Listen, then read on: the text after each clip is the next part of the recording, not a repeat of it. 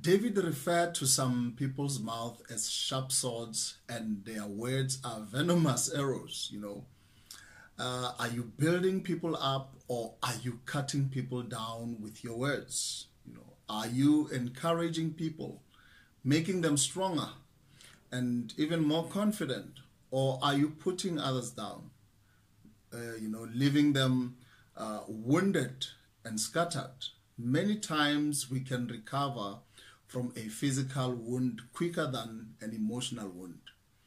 If you are a parent, speak words of life, faith, and encouragement into your children. Yes, you must correct them, but don't do it in an angry manner, or in a disrespectful way.